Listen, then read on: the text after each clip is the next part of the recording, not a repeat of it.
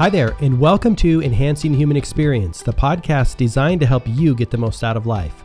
And yes, I do have intro music now, something I've been wanting to do for quite some time, but you know, one of the issues is there's just a few songs to choose from out there. There's maybe like 5 intro songs to choose from, right? I mean, it's not like there's a million songs or anything. But actually, you know, I didn't listen to too many intros before I found this, and I was like, you know what? I like it. I'm going to roll with it. We'll see what happens down the road, but for now, this is the intro music. So let me know what you think about it through social media or on my website, gmarkphillips.com. I'd love your feedback.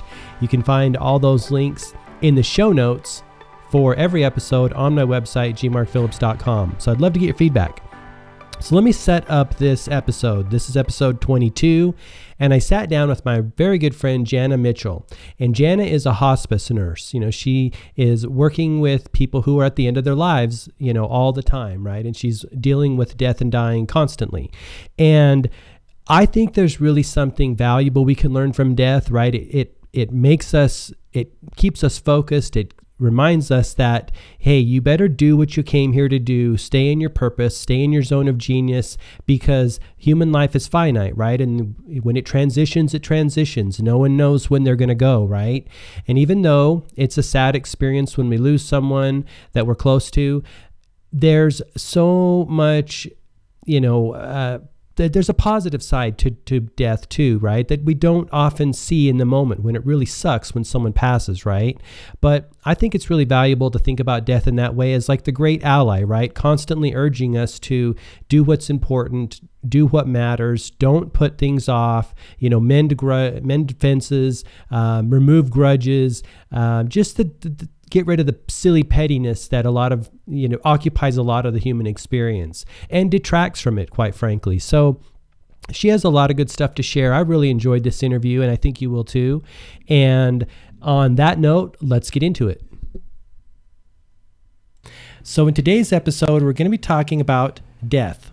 Interesting subject, but I really think that there's a lot to learn from death on how to enhance the human experience. And before I introduce my guest today, I want to share 2 quotes with you. And the first is from Stephen Covey and his book, The 7 Habits of Highly Effective People. And the second is from Leonardo da Vinci. And Stephen Covey said this: begin with the end in mind. And Leonardo da Vinci said this: as a well-spent day brings happy sleep, so a life well spent brings happy death. So on that note, I want to welcome my guest, Jana Mitchell, to the show. Jana is a hospice nurse and has worked in a number of different capacities within that industry.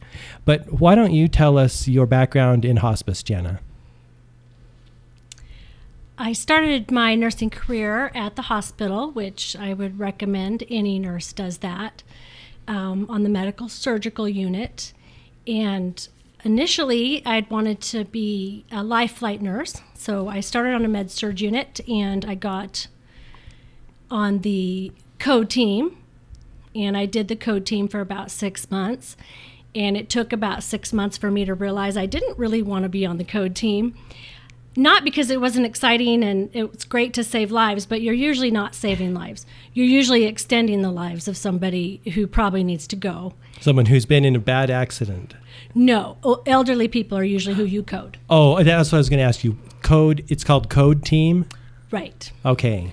So you have someone who's already in the hospital, who's already getting life-saving therapies, and they die anyway, and then we try to bring them back to life. That's usually what the code team's doing. And on my very last code that I participated in, it was an elderly woman who clearly had end-of-life diseases going on. And her family was in the room because we had an open code policy, which is a great idea, so people know how hard you work to save the people they love. Sure. And the family was nowhere prepared. It was a child and then that child's child, so a child and a grandchild that were there. And of course, they were 60 and 40-ish. The patient was quite elderly. And one of them passed out and one of them was vomiting. So then we had nurses for them too. And they weren't ready. And that's what stuck with me is this was not a brand new diagnosis. This was something the woman had been living with or dying with probably for 10 to 15 years. And this time we weren't going to be able to save her, and they weren't ready. And then I thought about the cost we spend on keeping people alive, and that cost would be so much better put into education about how long we really do live. And it's not 100 years. It's still 76 years about. And that the hospital can't always put you back together. And so I would have rather seen money go into the community, into support groups, into bereavement groups, and into education on how to live well with a terminal illness. And Sure. so I, shortly after that, started seeking hospice. So because career. of that, your experience there, you said, I want to put my energy into, you feel it was more beneficial in many ways. Right. Okay, so how many years you've been in hospice?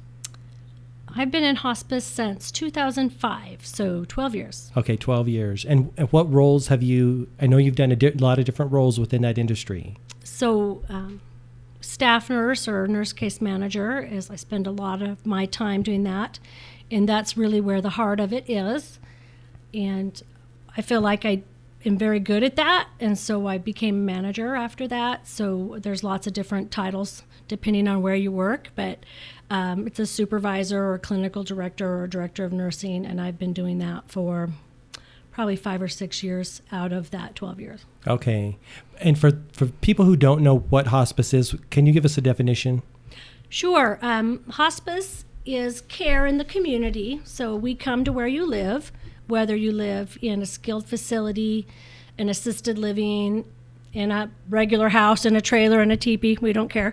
We come to where you're living. And it's when you have a terminal diagnosis with life expectancy of 6 months or less if the disease runs its normal course. And then you get the services of a nurse, of a social worker, a chaplain or a spiritual care provider, a certified nurse's assistant. I work for a great company. We also have massage therapy. We have a death doula. We have probably hundreds of volunteers. So we really do what we can to make that end of the life not just comfortable, but living out some of those things we want to do before we die. So it's like a team effort. Oh, and there's a physician too. And okay, of course, I guess that's important and true. Sure. And one of the questions I've always been curious about is, has hospice been around forever? Or what was before hospice? How did people die before hospice? I should have studied up before I came. Putting you on the spot. Give me the history, Jana. So I hope I don't quote some wrong years. So back in the 80s, hospice was in America. Hospice was mostly for people dying of cancer. And just locally, hospice really took a turn in the early 2000s, at least in our area, to really expanding it. There were other ways you could get hospice before, but the community, the Ada County community and the Canyon County community really started utilizing hospice in the early 2000s. There was a big change, and that change was pretty consistent across the United States. Really? So there's like a surge of people putting energy, well, counties and states putting energy into hospice. Medicare figured out it saves money, which it does. You spend less money and you get more care, so it's really a great thing. Sure. And then, of course, our population's aging, so there's a real need for it. Well, and that's one of the things that I also want to touch on and get your perspective on this. Like you just said, sometimes we put a bunch of money into keeping people alive. To what degree, right? How happy are they? Are they really like enjoying it themselves, which sometimes doesn't seem like it? Because our medical industry, it seems like they can pop a bunch of pills and do a lot of stuff and extend life, but not always the best thing. I mean, what's your perspective on that? Yeah, we have the ability to really extend life, at least 20 years if we want to, in a lot of cases. And some people, I think, have projected that people should be able to live 120 and 130 years. I've heard that. I say no, thank you. Well, you're right. If the last 30 sucks, what's the point, I mean...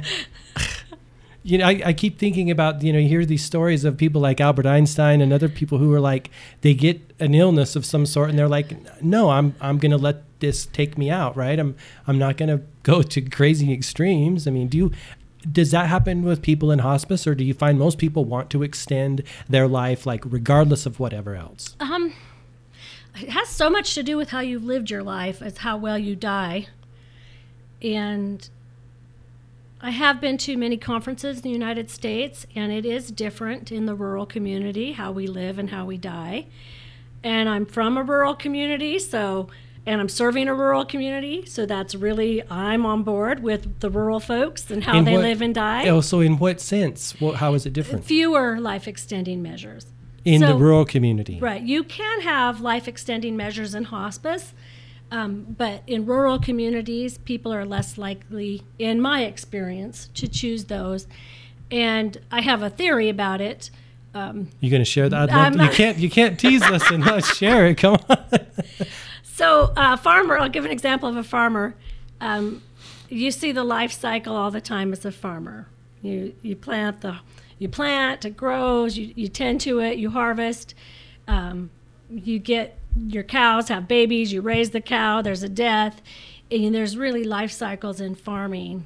And so it's not a foreign thing that your life is also in a life cycle. It makes perfect sense.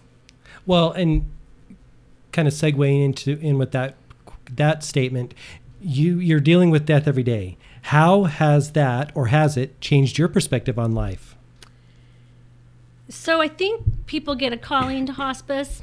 So there's usually, not always, but most hospice nurses I know who've continued to do hospice nursing, it's a calling before you actually become a nurse or you even enter into hospice because of your life experiences up till then. And not to say that's everybody's story. People have different stories. And certainly there's many nurses who do 2 years of hospice and it's kind of like a time served. Sure. And they move on to something else. So I was raised to believe that there's worse things than dying. And so you need to be let live and let live. Yeah. And I grew up in a family where you were allowed to do all kinds of wild things. You get it all out of your system, right? Right, and I'm so thankful for that. I also lived in a community where kids died. That might be because of the wild things. And so I think the stats back then for our county were at least 2 kids that you grew up with were going to die, and that's 2 kids in your group. So that meant 2 of my friends, 2 of my sister's friends, 2 of my brother's friends, and that's actually very consistent with how we lived. And then my best friend, I met her and when we were 11 years old, and she had an illness where her life expectancy was 18 years old. Oh. And so it was very normal that you're not going to live forever. And since there was a normalcy to it. And then as I got older and I had my own children, I realized what a gift her parents had given her because she was allowed to play with us and do everything normal kids were going to do, even though she could have a heart attack at any time. Oh, really? So they let her live her life, and that was a real testament to me on how to live your life. And that's a great illustration. Well, and that's the other thing, when we're talking about how to live while you're alive. Like some people go through life and they're not really even living, right? And right. and we're all on the spectrum somehow. Do you see people at the end of their lives, that have deep regrets? And if so, what kind of things do they regret? Or do they share that with you? The worst regrets I see, or at least the ones that really stick with me, are unforgiveness and hate and not mending your fences with your family, or not forgiving your parents, or a parent who's unforgiven. And this is one of my little jokes, is we all stink. We're all not great human beings all the time. And so learning that you should forgive your parents and your siblings and your kids and really accept people just how they are, and you're going to live a much better life.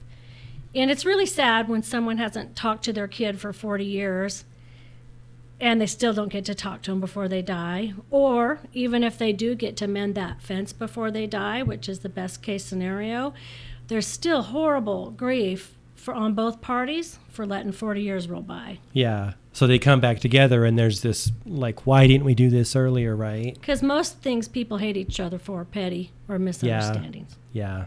I would agree with that. That ego gets in the way and is like, you wronged me 40 years ago, but you took this thing from me and now it's all going to be a huge issue.